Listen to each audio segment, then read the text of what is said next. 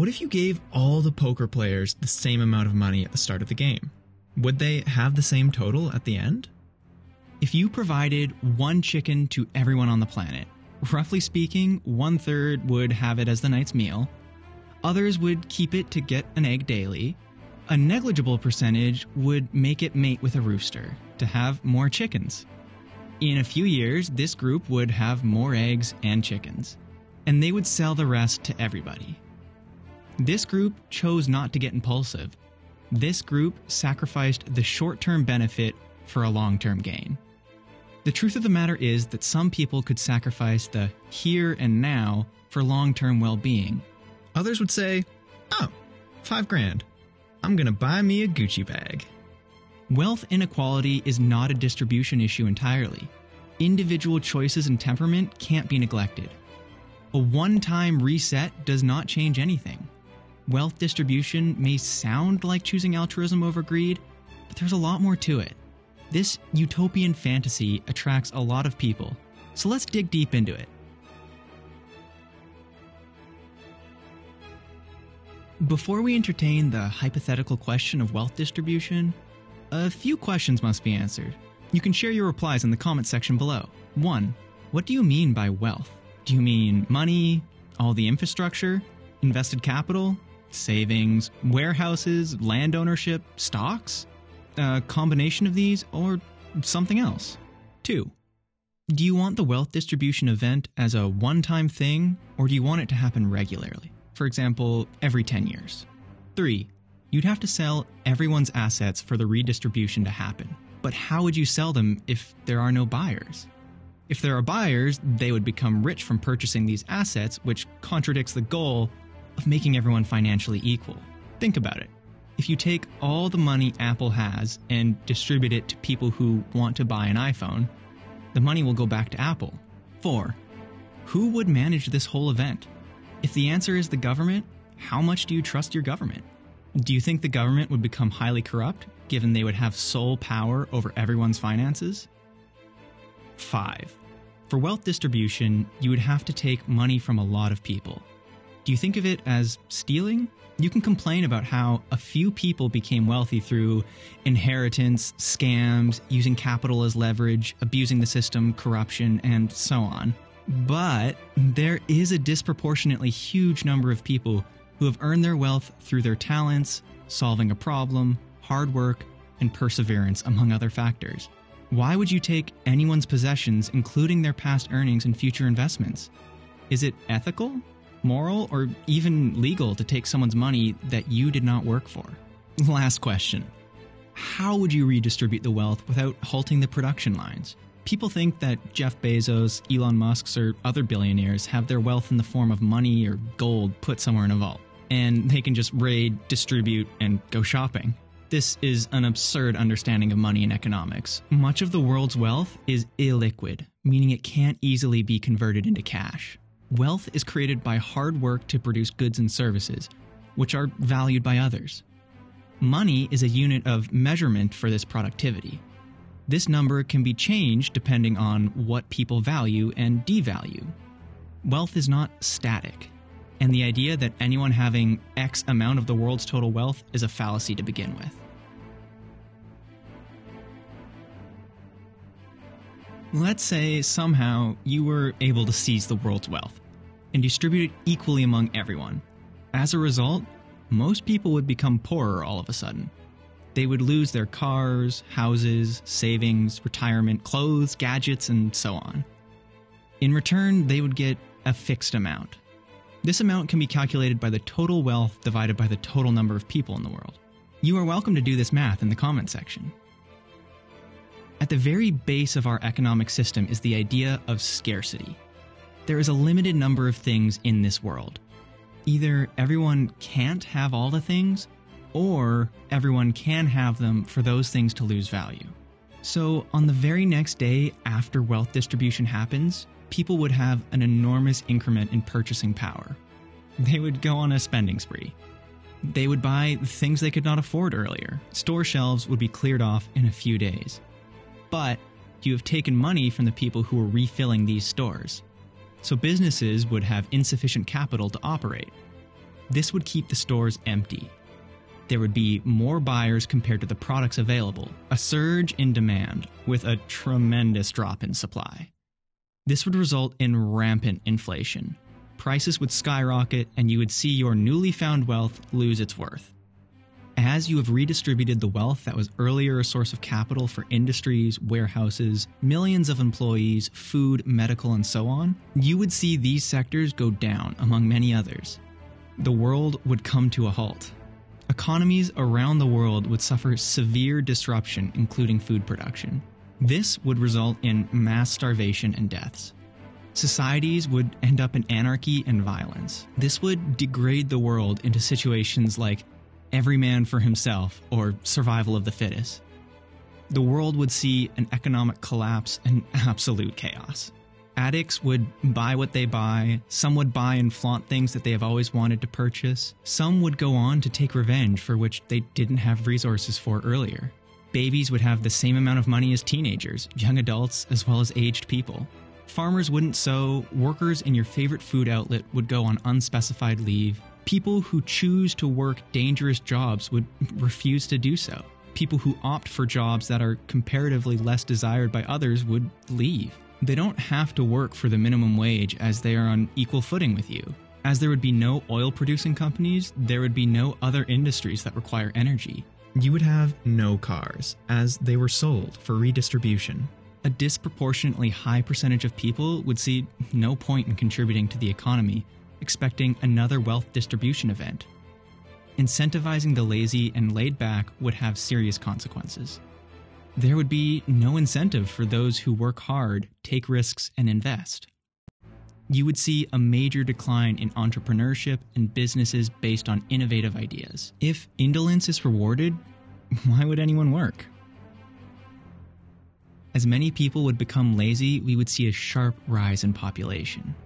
Greed is not going to disappear. The desire to get more than others would still exist. Hence, an increase in the crime rate. In short, everyone would be equally poor except for the guys with guns. And here's an interesting viewpoint. Since we are distributing it evenly among everyone, most of the wealth would go to the most populated countries, starting from China. In short, countries that have a higher than average income would see depression, mass starvation, and economic collapse. Countries that have a lower than average income would see crazy inflation that would destroy their economies. As soon as people begin to buy anything or trade, inequality would start to breed. For example, you would find a farmer to produce food for your survival, who would ask for the money you have. The farmer would need equipment, which he would have to find from somewhere in exchange for money, and this cycle goes on and on. Over time, big spenders would lose all their money. Those who make money by offering products and services would take that money and grow rich. Eventually, we would drift towards the place where we were before the distribution happened. To a small degree, money would shift hands.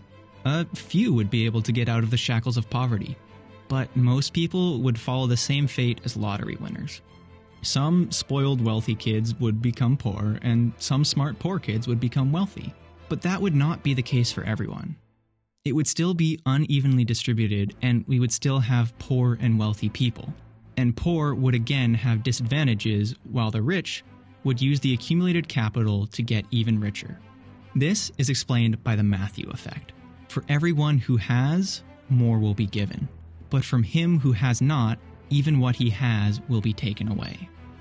It could take decades to restore the economy to the same level of affluence that was observed before the redistribution. Eventually, people would wake up from this utopian dream, and in a while would probably complain about wealth inequality again. If there was a law enforcing lottery winners to distribute their prizes equally, would anyone sign up in the first place? Wealth acquisition and accumulation is one of the many human motivations. This motivation makes them exercise their physical and intellectual capabilities. Take away wealth, and you destroy everything. History shows that the world has witnessed most wars as a result of one group having something the other group wanted. be it hunting areas, cattle, water, land, or any other resource the other tribe thought of as valuable. Kings, queens, or any other titles have always been on the agenda for taking over anything precious.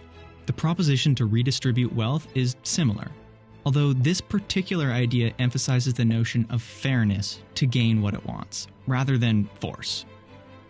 Friedrich Nietzsche called it slave morality. Similarly, even if you redistribute the wealth, those who feel they should have more than others would wage wars to get what they want. This is all deeply rooted in human psychology. The notion of wealth distribution requires humans to convert into another species with a different thought process, emotions, and patterns. This is going to sound blunt to many people, but the world we live in is not a place where complete equality could exist. There are plenty of reasons for that, including, but not limited to, the vast individual differences, temperament, and choices that manifest in our actions.